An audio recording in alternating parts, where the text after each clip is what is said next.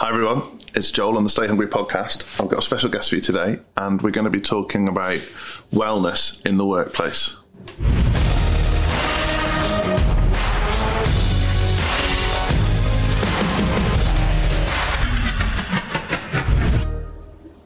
Hello, welcome to the Stay Hungry podcast. Hi Joel, how are you? All right, thank you. Yeah, not too bad. Good. What brings you here? Okay, so I decided to go on a bit of a mission, mainly fueled by lockdown, but I had had this idea before.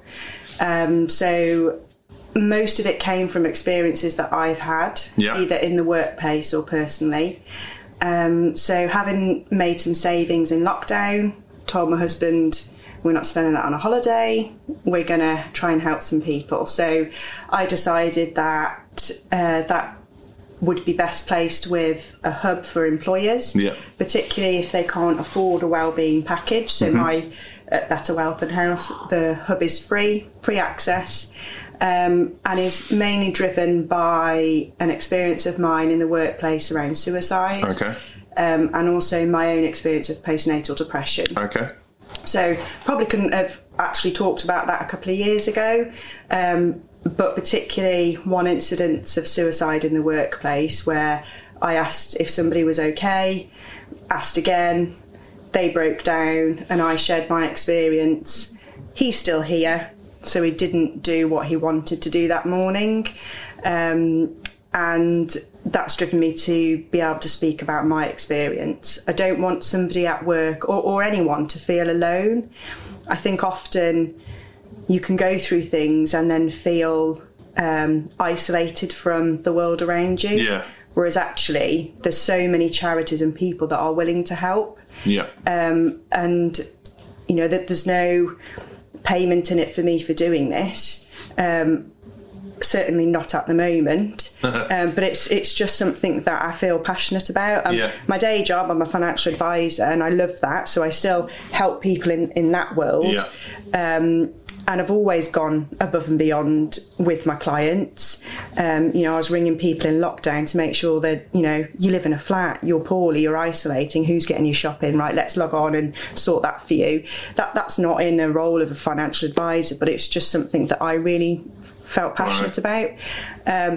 So that's what's fueled me to do that. And along that journey, I've probably learned a lot over the last year. When I started it, I thought, need to get this done really quickly. Everyone's going to beat me to the market. I really want this to be about helping people and not on the money spin, which I'm sure, it is a current topic at the moment. There probably are people out there just for the money. Yeah, definitely. So I've learned a lot of lessons by people that perhaps aren't as genuine. But then also I've realised I don't need to rush things, that the more people I connect with, they see the value in what I'm trying to do and they're happy to help.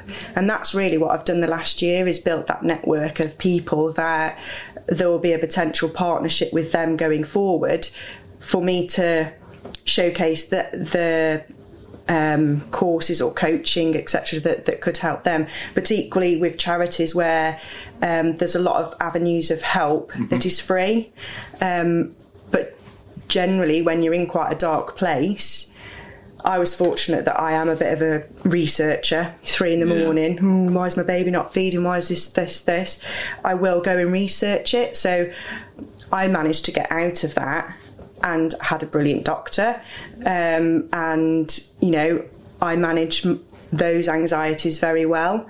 Whereas there's lots of people that don't. And if you don't know where to go, you often feel isolated. If people aren't talking to you about their experiences, you're not going to know that they perhaps have felt the same or feel the same. So it's really sort of putting all that together in one place, and hopefully that they'll use those resources that are available to them, particularly for the smaller businesses, those ones that might not have a budget for wellbeing. The types of businesses that would be coming to me would either, they've perhaps got a wellbeing package at the moment, but they know that more needs to be done. So they want to enhance what they have. An employer, whether it's a one-man band or a one-man band plus 50, 100 people that have nothing and they want to have an offering but might not have the budget for anything. So they've got the free access there. And also companies that are looking to work greener. So whilst there's a lot of kindness in that around mental well-being, financial well-being, also working in a greener way. So a lot of the people that I've connected with the last year, they're companies that are leading with innovation in terms of EV charging or sustainability, etc. So it's a hub of kindness that's free to access. A hub of kindness. I like that. So obviously this is the Stay Hungry podcast, and a lot of what we talk about are businesses driving hard, getting their staff to drive hard. But something I've noticed, particularly through lockdown, because the NHS is so inundated with trying to deal with a pandemic, and resources are finite. Things like mental health and even physical health to an extent are getting pushed to the back of the queue. Yeah. And now everybody's coming back to the office. I think employers are probably finding that there's more responsibility towards that stuff than ever before. Yeah, definitely. So how is it that you plug into that, and how can that help an employer make sure that their team are okay? Because ultimately, I think most employers want their staff to be okay. Definitely, yeah. I mean, there's all the stats of if your employees are more, are financially sound, mentally well, they're more productive. We know that, that's just the sales tactic to get them on the hook for well-being. But often, so for example, I had a bad back in lockdown. Okay. I had physio over the phone. They are so stretched. They got me to go on a computer, look at an exercise that I could do, and talked me through that. That was good for that time, but I know I needed to do more. Again, I'm a bit of a researcher, and I go and do this, and I made sure I joined a boot camp over lockdown. It was just over camera, but it gave me that accountability. You said about employers having more responsibility.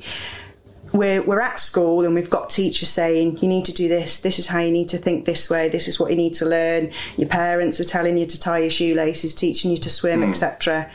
And then when you get into the workplace, if you haven't got that support network with friends or parents, and you've gone to a really shit employer and they're not helping or putting you on the right path, then that's dangerous to me. That's where things can go wrong. Whereas the employer, I think, should be that other arm around that person. You should want your employees to grow and be well. One, to work well for you guys. You want them to be productive and happy at work, and the commitment and money that you put into them, that investment of making them be more productive to you want that to pay dividends. So we talked to our team about money as a byproduct of success rather than an indication of success. So when we sit down and chat to the team, it's very much, would you rather go home at the end of the day and feel like you've done a good day's work and hold your head high, or do you want to just get through the day and complete your job? And I think particularly if you're in a bad space or you're suffering or you've got something going on away from work can be a really great place. Yeah, definitely. And I find this a difficult conversation because I sound like I'm talking from an employer's perspective. Well, if they're all firing on all cylinders, I'll do well. Well, but me doing well is a byproduct of them firing on all cylinders. And if they're firing on all cylinders, they're doing well in all areas of their life, not just here. It's full circle. Yeah.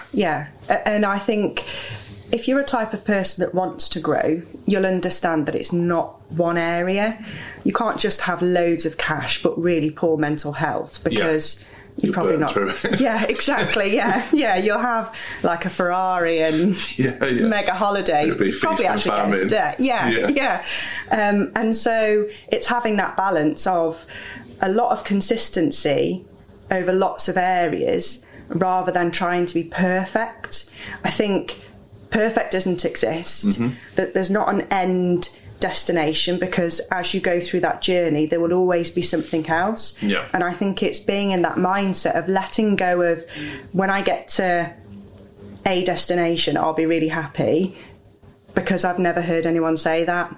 I lost £5. I was mega happy. I'm living life now. I can just forget about mental health, or, I've earned X amount. I'm done now. I've reached it. I've never, ever heard anybody say that. And I think my own journey around anxiety and postnatal depression is that I thought I put a lot of pressure on myself, always have done, to do more, be more, etc., etc. But actually, having gone through that and being in a different place now, I understand that there's fitness goals that I want to do. There's a big event next year that I want to go into. I need to drop at least a stone if I want to get my ass around that course and be, on a better level of fitness than I am now. But equally, I train 5 days a week, so I'm consistently doing well in my fitness. But it doesn't mean that if I reach that weight goal that I'll be mega happy and then I can just stop. Yeah. It's that constant. And I think if you're of that mindset where goal setting is important to you, you need to know now that when you reach those goals, all that will happen is you'll set more goals. Yeah. And accept that the goals are a tool to monitor your progress. They're not a tool for fulfillment. Yeah, definitely. And I think if an employer can convey that to employees, or if that hub conveyed that to individuals, that actually, whether you have good mental health or poor mental health, it needs to be worked on. You don't get to a good place and think, just stop doing that now. Yeah. When you look at people in business, athletes, it's a constant work in progress. You go through one journey, you might reach that goal, brilliant, you've achieved what you set out to do, then you go on another journey. It's funny you say that. So I've just spent 3 days with my marketing coach, which might be a strange thing for a marketing company to say, but Usain Bolt has a running coach. He's really good at running, I promise. He still has a running coach. And it's that whole, not just about getting better, but about flexing the muscle. And I know with my own battles with anxiety, so I do affirmations in the morning, I journal, I go for a walk every day, but I do Wim Hof breathing exercises, have a cold shower, various different things. If I fall off the wagon on that, for example, the 3 days I've just done with my marketing coach, ironically, I couldn't do some of the things I normally do. Day 3, yesterday, was a pretty shaky day, because I hadn't done the things I need to do to flex the muscle. I totally get that. I'm like that. My alarm's at 5:15. I've got friends that think I'm weird for that, in a banter kind of way. But 5:15 for me, one, I feel like I steal part of the day from everyone else who's still asleep.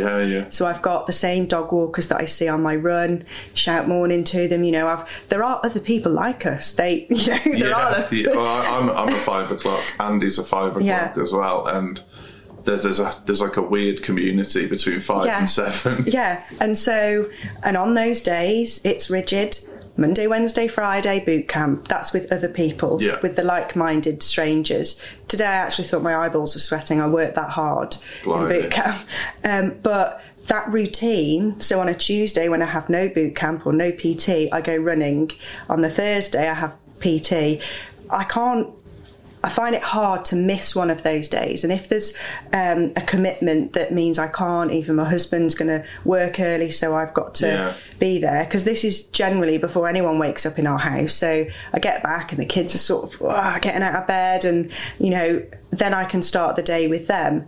But by getting up at 5:15, I wash my face, get my kit on, make a coffee, drive to boot camp with a podcast on, or listen to an audiobook at the moment, do my boot camp, I listen to a bit of audiobook on the way back, and I get to fit in things that if I don't do, it does impact You're saying about the cold water, something I got into over the summer because the paddling pool was up, which was quite deep too. People can't see us, but pool. Yeah, a hip height paddling pool rather than a hip height. Yeah, it's got to be high enough to dive into. Kids.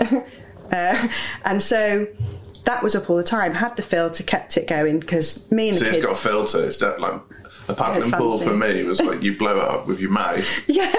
You like go back to the sink, get a couple of bowls of water, and then you sit in it and think that was a lot of effort and this is crap. Well, I feel like, to my parents it's a swimming pool because what we had, you 1 foot and you filled the paddling pool at our house, and then it split one year when I was young and I was devastated and we never got another one. But it was a lockdown investment. Best thing that I'd bought in lockdown was the big paddling pool. So it's got the filter, so it's up all the time. Me and the kids are always in it, but in the morning when I come back for a run or boot camp, dive straight in. It was freezing, but I'd just sit there and, like you say, the breathing exercises and you actually then just zone out of how cold your toes are. And you just go into a different place. And the endorphins on the other side of that, amazing. They set you up for the day. And actually, that whole thing of sending your mind into another place is often needed. I have a busy mind. I'm always thinking, always wanting to help others, always doing that extra. My husband's like, how many plates can you spin at once? And I'm like, give me another one, because that's just the way my mind works. When you haven't got them. That is the massive problem. So your mind wanders. Definitely. I feel, definitely. And I find that when I exercise or when I dive into a paddling pool of cold water or when I listen to a podcast or an audiobook, that is all I'm doing. I'm in that moment and I'm listening to that. And that's really good for me to switch off to all the other noise that's in my head I haven't got people in my head, but, all that other noise of do this, do that. I think that's a good distinction, though. And I think a lot of our listeners, particularly business owners, will get that if you treat your thoughts as a different voice to your own, so if you can create that separation, then it's much easier to realise that thoughts aren't real. When thoughts are in your own voice, your ego tricks you into thinking that it's all true. And I think that things like jumping in a cold paddling pool, one, it's probably the most uncomfortable thing you'll do all day. So when those thoughts do start to occur in your head, you can just go back to, well, this morning I sat in ice cold water, so this is a piece of piss. But I think that's a really important thing in terms of staying hungry, in terms of mental wellness, is creating that separation between thoughts and reality. It's the right mindset. Because often, like with the whole placebo effect, it's actually just the mindset that's created something different. And so if you can understand the placebo effect for actually what it is, there was this study of a podcast I listened to, and in a hospital, these patients had the same operation. When they woke, the one was given pain relief via IV, and the other was given it via a doctor at the bedside. And the patient given the painkillers, and they were aware of it, and it was by the doctor, suffered less pain than the test patients that had it via IV. And so it was demonstrating that it's not any different. You had the same pain relief, you had the same operation, and it was a number of patients, so it just wasn't two people's pain threshold. But it shows that the effect of that person there, the fact that they're a doctor at their side, probably offering comfort and reassurance, made a big difference to their mindset.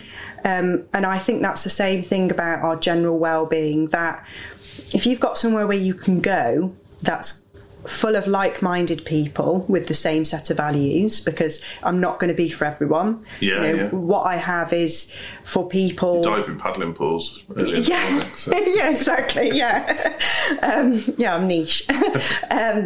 There's not everybody needs to work on their mental well-being, or doesn't want to, or doesn't believe they Everyone need to. needs to. Well, I'm going to throw that out there now. I don't mind being divisive. Everyone needs to work on their mental well-being. People do it in different ways. So Andy, my business partner, very mentally strong character, very mentally strong character. But he rides his bike probably roughly for an hour every day. Yeah. If he doesn't do that, I know his mental well-being suffers. He will admit his mental well-being suffers. It's just his way of working on it. Yeah. My way of working on it is affirmations, cold showers, breathing exercises, journaling, reading the right things, not watching the news. So, like, it's different for different people. Yeah, definitely. I think the group of don't need to is probably their ego getting in the way of believing that you need to work on yourself, or perhaps denial, not wanting to face up to.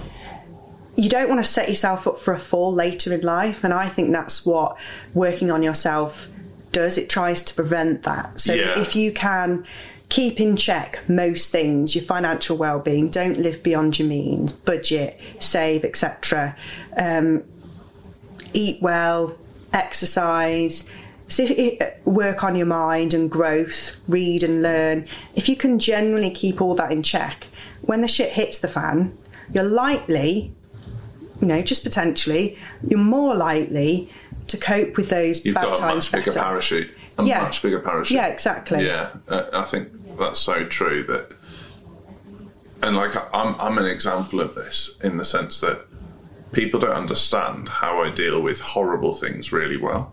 Yeah. But I don't deal with little things very well because I've got a fast mind. So the pebble in my shoe is way harder for me than the mountain in front of me. Yeah. But I deal with the mountain in front of me easily because I've done so much work to try and deal with the pebble in my shoe. Yeah. And it's all that gears me up for the tough stuff. Yeah. And I can relate to that. Yeah. Because when I exercise, it's like full on. It's not let's go for a walk, it's let's try and run up the Wrekin. The event next year. Round the Wrekin. Yeah. It's colloquial terms. yeah, exactly. American listeners going to feel like, I do it all the time. I should go around the Wrekin. So, for listeners, the Wrekin is a famous hill in Shropshire, and if you're talking a lot but getting nowhere, the common phrase is going round the Wrekin. So. Yeah. So I do run round or go up, but I've lost where we were then. Pebble in your shoe. Yes, yeah. So I would never look to think, I need some exercise, let's go for a stroll. That's just not me. It would be. You wouldn't even see that as exercise. Yeah. Because I've dealt probably with those little things. Actually, how you've put it is exactly how I am. Yeah. But also, my dad's ex-military. Sure. So, served in Northern Ireland. So I've seen how he has dealt with things, and I've seen things that he would do going into a room and scanning the room. That was just something that is built into him because of his experiences. He's always on alert. Yeah. And when I was younger, I used to think, oh, Dad, you're a bit harsh. Something would happen and it'd be like, just deal with it and move on. Because that's the military, that you'll have an event, you have to deal with it because you've got the next, deployment or et cetera, et cetera. And I was only chatting with him the other day and he was like, you had to put those coping mechanisms in place. But then when you go then into Civvy Street, that's totally different because not everybody would understand why could be quite brutal. It would feel blunt, yeah. But that's because he's had to deal with all that other stuff.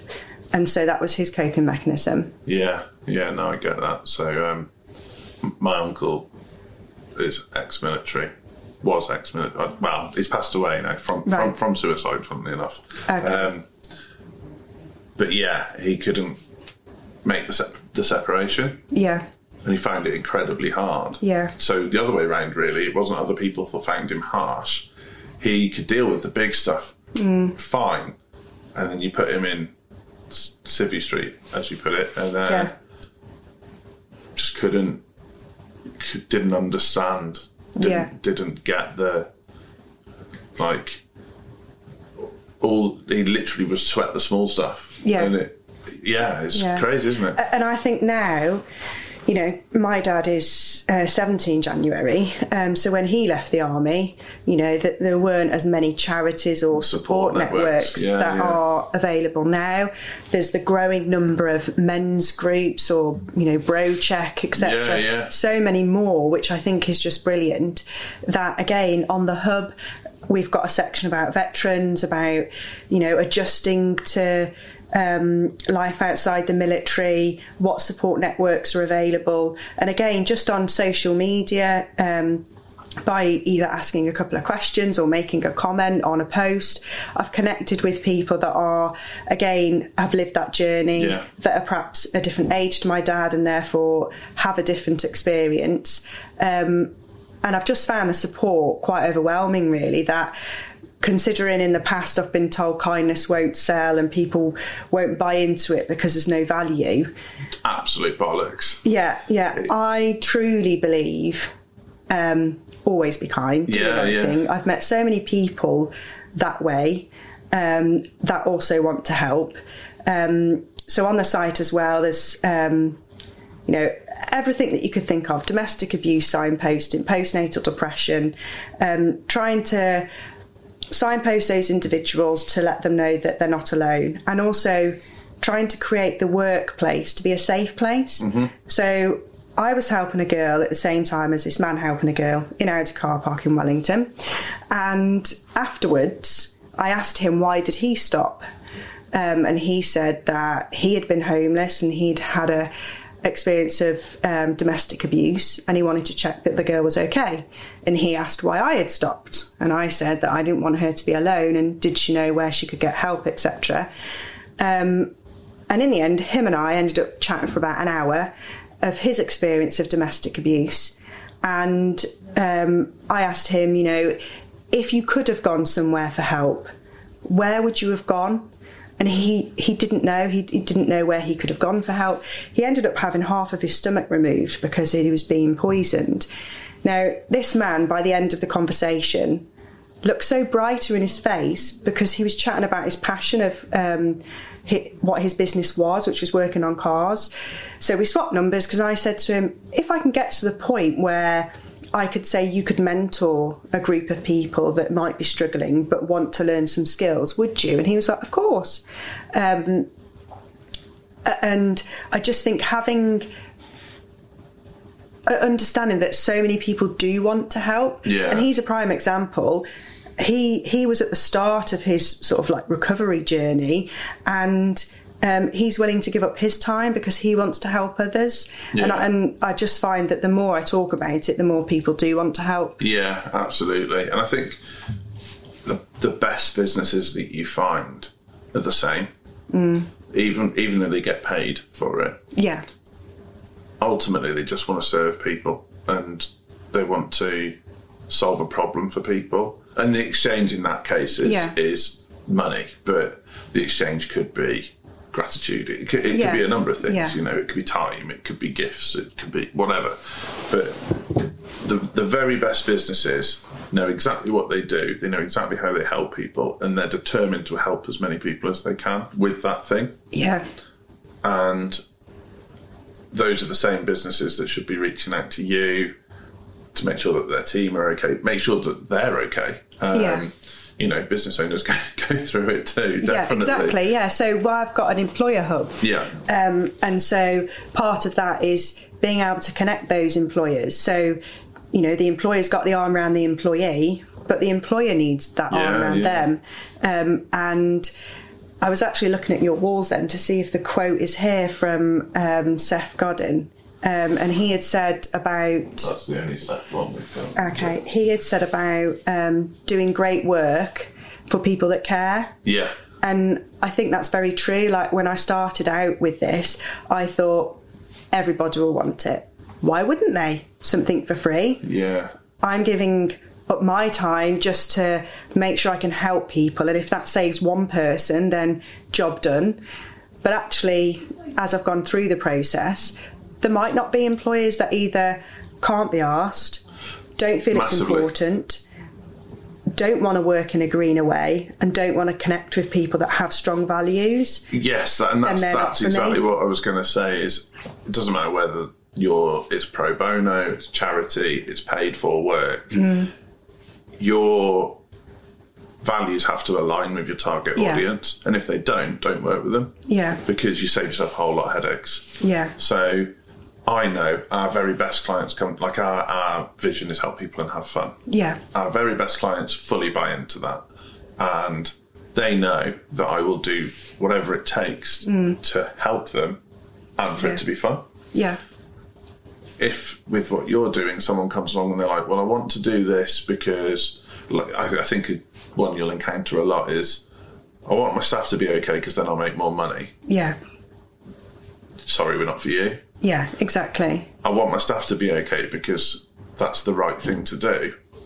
Come on in. Yeah. And I think that you meet those people in all walks of life, but there's a lot more people out there who want to do right by others than there are want to be in it for themselves. Yeah, definitely. And I think also, so I haven't just heard about you guys. Yeah. I have, without sounding like a stalker, I've been watching you for a long time. Yeah. As I have all the companies that I've connected with, because I want to make sure that their values are aligned with mine. And that's definitely what I've got from here. And other businesses, particularly like in sustainability and green, generally those people that work in those sectors made a choice to be there and have those values. And they're the ones that would benefit because they have those values. It's not for somebody thinking, if I can just make Joel a little bit more happy, will he earn me more money? Yeah. They're not the like-minded people. Exactly that. It's the other way around. I'm doing quite well out of this person. If only I could make them a little bit more happy. It's that whole, one of my coaches calls it the 6-star experience. So what more can I do? What more can I do? Yeah. What more can I do? And a lot of business learnings will tell you, don't give too much away. But it's not like... Nothing's free. But that's just not true, yeah. It's Yeah. like we try and put out as much value as we can into the world. So, the podcasts, videos, books, speaking events, because if the more people we can help and the more people we can help have fun, the more we're fulfilling our vision, and some of those people will pay us. Yeah. And that's... I actually have a present for you. You're joking. Well, for code break.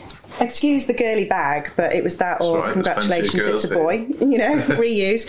I was in a well-known supermarket that might be similar colours to the bag is. So we probably know where that is. And at the time of being in the said supermarket, I was listening to your podcast, one of them. And it was making me laugh that I thought I can't continue walking with the trolley because I just look really weird, because I had my headphones in but with a woolly hat on, so nobody could see said headphones, and I was just laughing out loud. So I thought, just stand here, wait for this to finish and then move on when it's not so funny.